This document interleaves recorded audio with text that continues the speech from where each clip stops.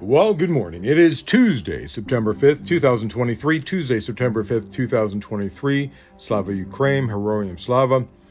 PVTV, Political Views TV Podcast. That's what you Google to find me. Tell your friends to Google Political Views TV Podcast, and I'll show up right at the top of the search. Can I just say how much I really do appreciate you coming every day? I can't tell you how much. I really do. If you can, please bring someone with you today or tomorrow. That would be awesome. And you can tweet or X to me or whatever you want to call it. They changed the tweet button. Now it says post. You can post to me questions or insights or come fight with me at Cyberclops, CYBERCLOPS on formerly known as Twitter. We're going to start, of course, as we usually do with the war in Ukraine. I think we should just take out his train. That's what we should do. No, I'm not talking about Putin. Unfortunately, the U.S. doesn't do stuff like that, and his sister would just take his place. Yeah, now you think you know who I'm talking about. North Korean leader Kim Jong-un may travel to Russia to meet President Vladimir Putin for discussions on a potential deal to supply Moscow with weapons for the Ukraine war. Yesterday, National Security Council spokesperson Adrienne Watson said that arms negotiations between Russia and North Korea are actively advancing after Russian Defense Minister Sergei Shoigu visited Pyongyang in July in an attempt to convince it to sell artillery ammunition to Moscow. As she said, we have information that Kim Jong-un expects these discussions to continue to include leader-level diplomatic engagement in Russia. South Korea's National Intelligence Service said today it is closely monitoring the possibility of Kim Jong-un visiting Russia soon. The Kremlin declined to comment on the claim. Kremlin spokespuppet Dmitry Peskov told journalists, "We have nothing to say on the subject." In 2019, Kim made his first trip to Russia as the leader of North Korea and traveled from Pyongyang to Vladivostok on an armored green train. Going by train is the preferred mode of travel for the dear leader. Like I said, I think we should take out the train, but we don't do that. Where was I? Here we go. Earlier this month, the U.S. Treasury imposed sanctions on 3 entities accused of being tied to arms deals between North Korea and Russia. National Security Council spokesman John Kirby told reporters last week, since Shoigu's July visit, a second delegation of Russian officials have visited Pyongyang for further discussions on a potential deal with Putin and Kim. Have exchanged letters, pledging to increase their bilateral cooperation. North Korea delivered infantry rockets and missiles into Russia for use by Wagner forces late last year, and the potential deal being discussed would provide Russian troops with much more weapons. Kirby said under these potential deals, Russia would receive significant quantities and multiple types of munitions from the DPRK, which the Russian military plans to use in Ukraine. These potential deals could also include provisions of raw materials that would assist Russia's defense industrial base. Kirby said that the U.S. would take direct action to sanction any entities involved in a potential deal and urging Pyongyang to cease the negotiations. Of course, they won't listen.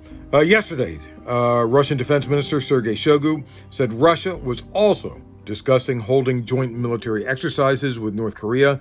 Shoigu told reporters, "We are discussing it with everyone, including the Democratic People's Republic of Korea. Why not? These are our neighbors. You don't choose your neighbors, and it's better to live in peace and harmony with your neighbors." Which is funny coming from someone who invaded their neighbor Ukraine and murdered hundreds of thousands of people. Well, maybe not hundreds, maybe 70,000? I don't know how many. I don't know. There's different numbers. All over the place there's different numbers. Who would have thought Cuba would be upset about Russia? I mean, they are friends. The Cuban Foreign Ministry says it uncovered a human trafficking ring aimed at recruiting Cubans to fight for Russia in its war in Ukraine.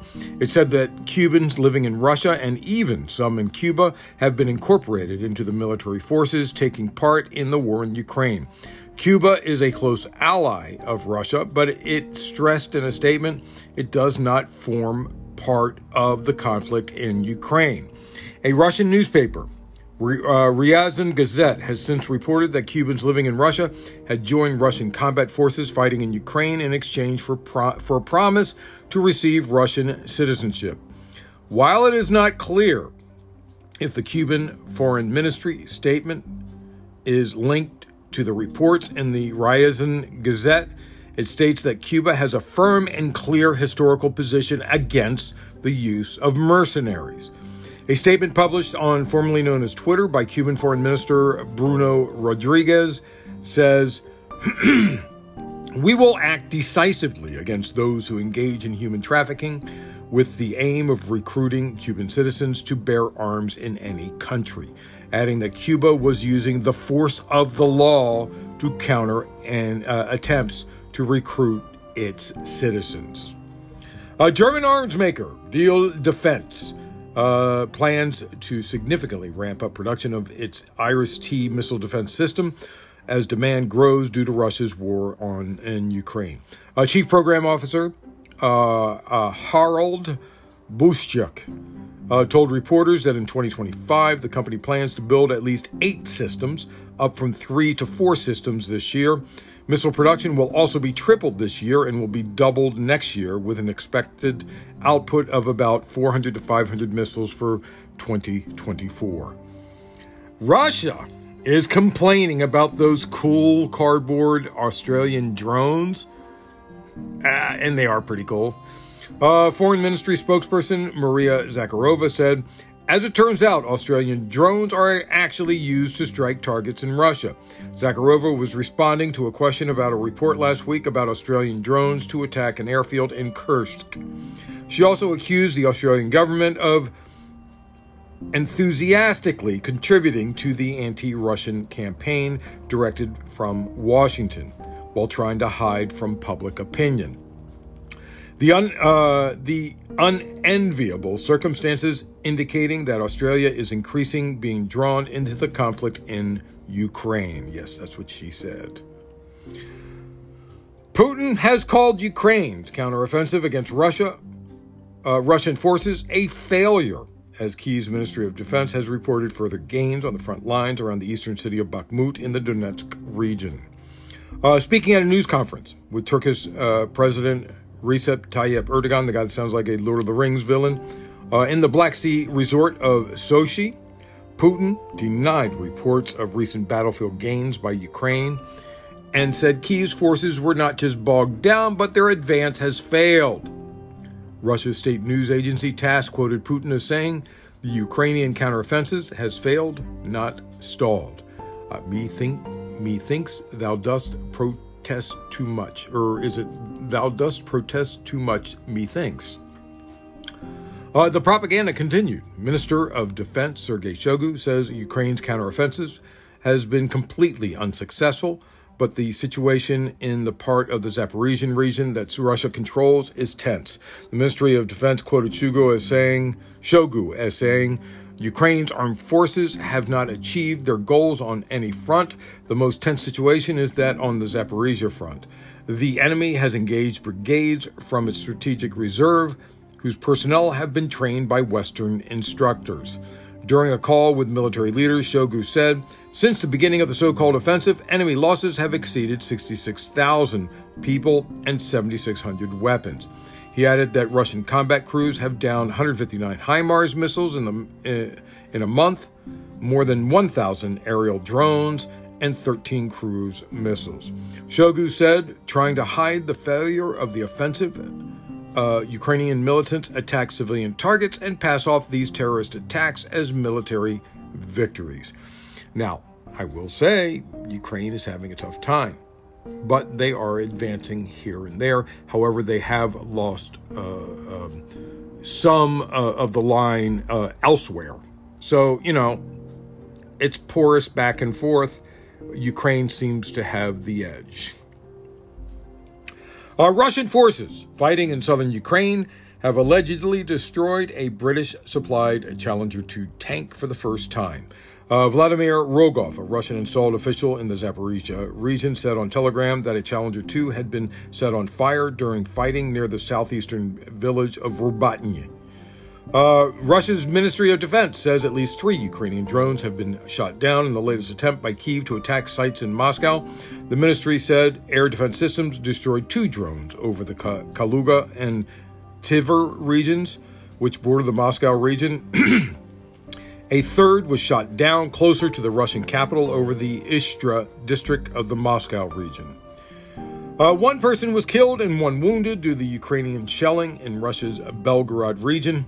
The local governor, Vyacheslav Gladkov, said as a result of the repeated shelling of the village of Kozinka, Graveron urban district, a civilian was killed. Leonid Alexandrovich died from his wounds on the spot even before the arrival of the ambulance. Another person was wounded. A woman received a mine explosive injury and shrapnel wounds to her thighs. I'm wondering how she could have gotten a mine industry when Ukraine does not mine Russia. So that doesn't make sense. Remember that helicopter pilot that defected from Russia to Ukraine last month? We did the story. In an interview, he explained how he planned his defection and why he felt compelled to do so. He said, "I contacted representatives of the Ukrainian intelligence, explained my situation, to which they offered this opinion. Come on, we guarantee your safety, guarantee new documents, guarantee monetary compensation, a reward." The head of Ukraine's defense intelligence, Kirilo Budnov, told Radio Liberty at the time, "We were able to create conditions to get his whole family out undetected and eventually create the conditions so that he could take over this aircraft with a crew that did not know what was happening." In the interview, the pilot also pushed back against Russian misinformation about the invasion of Ukraine. He said, "The truth is there are no Nazis or fascists here. It's a real disgrace what is happening here. Murder, tears, blood. People are simply killing each other. That's all I can make of this, and I don't want to be part of it. What is going on now is simply the genocide of the Ukrainian people, both Ukrainian and Russian. The motivation for my action was to not contribute to these crimes. Ukraine will unequivocally win this war simply because the people are very united. Before they were not like this, but now they are very unified. The whole world is helping them because first and foremost, human life should be valued." Good words from a pilot, right? The pilot also urged other Russians in the military to defect to Ukraine. He said, "You'll be provided for the rest of your lives. You will be offered a job everywhere. No matter what you do, you'll simply discover a world of colors." I suppose that's something in the translation. Budnov said, the intelligence lead said, Budnov, "No one has done this before, but I hope we can now scale it up." He's hoping other people will do it. Now that I have your attention, let's move on. Let's try and fix the rest of the world. The Senate returns today, just in time for Republicans to gum up everything by causing a government shutdown at the end of the month. Next week, when the House returns, they will find a way to blame the credit downgrade on the administration. Right? Remember that happened. For now, the Senate will craft a short-term funding bill that can pass before federal agencies run out of money on September 30th. They will have to deal with Mitch McConnell and his lapses that have called into question his leadership. Once the House is back, that gives them less than 3 weeks. Senate Majority Leader Chuck Schumer and House Speaker Kevin McCarthy have both said they support passing a current resolution through sometime this fall to allow more time for Congress to negotiate long-term spending bills. McConnell said, "Honestly, it's a pretty big mess." He predicted Congress could pass a short-term bill even amid fights over the long-term spending levels. McCarthy and House Republicans have insisted on spending cuts that would violate an existing agreement that McCarthy struck with President Biden during the fight over the debt limit. In a letter to his Senate colleagues, Schumer warned, "We cannot afford the brinkmanship or hostage-taking we saw from House Republicans earlier this year when they pushed our country to the brink of default to appease the most extreme members of their party." The Biden administration last week publicly pushed for a current resolution and released a detailed list of items it wanted to be part of any spending stopgap package. McCarthy's job is complicated by the recent position taken by the House Freedom Caucus to issue a series of demands in return for supporting any current resolution. Also, they can have him taken out as leader. One of their demands is to defund the prosecution of Donald Trump. Yes, I'm not kidding. One conservative member of the House Appropriations Committee, Representative Andrew Clyde from Georgia, announced he would propose an amendment to defund any federal prosecution of any major presidential candidate before an election. Now think about that. If you think about it, it would invite criminals under indictment to run for president. And it would not stop 3 of the cases that are not federal. Right? Oh, man. The Biden administration is asking for funding in the current resolution. The head of the Federal Emergency Management Agency warned that the relief fund was down to roughly $3 billion following a string of natural disasters caused by global warming. The money could be wiped out by the end of the summer, so there's mounting pressure on Congress to replenish it. The Biden administration asked for another $4 billion on top of the $12 billion they asked for earlier this summer before Hurricane Idalia hit southeastern states and the Maui's fire broad impact was assessed. The administration also asked for $20 billion for Ukraine for weapons and humanitarian assistance. There's bipartisan support for continuing aid for the war, but a significant block of conservatives, mostly in the House, oppose approving any additional money. This is that Freedom Caucus. So top leaders will face an effort to split it off from disaster money, lower the amount, or attach strings. They'll do all sorts of stuff to stop it. I promise you, we're going to default, and it's going to be a problem for everybody. Everybody's credit card is going to shoot up because of that. Ex-Proud Boys leader Enrique Tarrio is expected to be sentenced today, if he hasn't already, after a delay last week. Tarrio was one of 4 Proud Boys found guilty of seditious conspiracy in May. Federal prosecutors are seeking a sentence of 33 years in federal prison, although U.S. District Judge Timothy Kelly sentenced Tarrio's co-defendants to much lower terms, though he's the lead.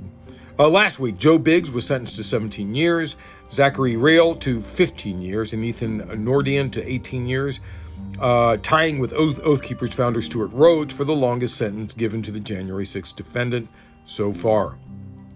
Proud Boy Dominic Pizzola, the 5th defendant in the seditious conspiracy trial, was found not guilty of the top charge of seditious conspiracy, but found guilty on other charges. He was sentenced to 10 years.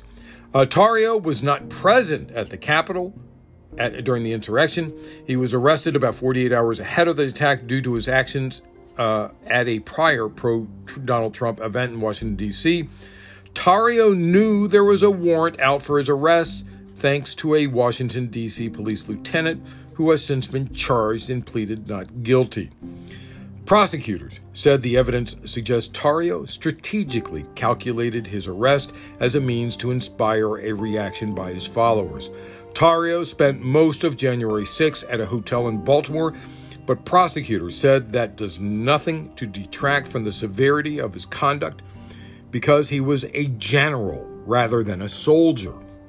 Since this all likely wouldn't have happened without him, this sentence should be interesting. I'm expecting more than 20 years. but we'll see. We shall see. Yesterday, yeah, I know. You're suffering from COVID. I'm so sorry you're having a rough time. And you don't have the health coverage of the president's family. Yesterday, First Lady Jill Biden tested positive for COVID-19. The First Lady's spokesperson, Elizabeth Alexander, said in a statement, "This evening, the First Lady tested positive for COVID-19. She is currently experiencing only mild symptoms. She will remain at their home in Rehoboth Beach, Delaware." According to the White House, Biden, who's, by the way, 80, has tested negative. They will continue to test Biden as he isolates. President Kamala Harris, just saying, he is 80. We hope he doesn't get it. Airbnb is not a happy glamper. Thousands of Airbnbs and short-term rentals are about to be wiped off the map in New York City. Local Law 18, which came in force today, is so strict it doesn't just limit how Airbnb operates in the city. It almost bans it entirely for many guests and hosts. From now on, all short-term rental hosts in New York must register with the city, and only those who live in the place they're renting and are present when someone is staying can qualify. And people can only have 2 guests. No more downtown apartments outfitted for bachelorette parties, cozy 2- and 3-bedroom apartments near museums for families, and even the option for people to rent out their apartment on weekends when they're away. Can't do it because you're not there. You have to be there to do it. While Airbnb, VRBO, and others can continue to operate in New York, the new rules are so tight that Airbnb sees it as a de facto ban on its business. But I think what's most dangerous for Airbnb is this is a template that other cities could use. Cities are short of housing, and Airbnb contributes to the housing shortage. It's really bad in Los Angeles, if you didn't know that. Airbnb's attempts to fight back against the new law have to date been unsuccessful. I actually know somebody who lives rent-free in an apartment because she had an apartment. She rented it out through Airbnb, slept on a friend's couch for a while. When she made enough money, she started renting another apartment. She lived there for a little bit, and then she rented that one out when she made enough money. She is renting 2 apartments that she signed leases for, and that rent is paying for her 3rd apartment. I'm not kidding. Yeah, cities are really short of housing, and Airbnb contributes to this. Excuse me. Airbnb attempts to fight back against the new law have, to date, been unsuccessful in New York. The company sued New York City in June, but a judge dismissed the case in August, ruling that the restrictions were entirely rational. Yeah. Look out. It needs to happen here in Los Angeles. It really does. And just about anywhere. I mean, I think in Las Vegas, you're not allowed to have an Airbnb, but I think that's the hotel lobby that did that. And what the hell is happening this week? First, Jimmy Buffett, then Steve Harwell from Smash Mouth, and now Gary Wright, Dreamweaver, all dead in the last few days. What is in the water? Anyway, that's it. Thanks for listening. Tuesday, September 5th, 2023. Tuesday, September 5th, 2023. Man, do I appreciate you so much. I really do. I really do appreciate you a lot. Bring someone with you if you can today or tomorrow. That's PVTV, Political Views TV Podcast. That's what you Google to find me. I'll show up right at the top of the search. Tweet to me or X to me or post to me. Questions, insights, or come fight with me at Cyberclops, CYBERCLOPS on CYBERCLOPS on formerly known as Twitter. And remember, always remember, government profit is measured by the betterment of the people. Don't you ever forget that. I'm Peter Lawrence, reporting from Los Angeles. you.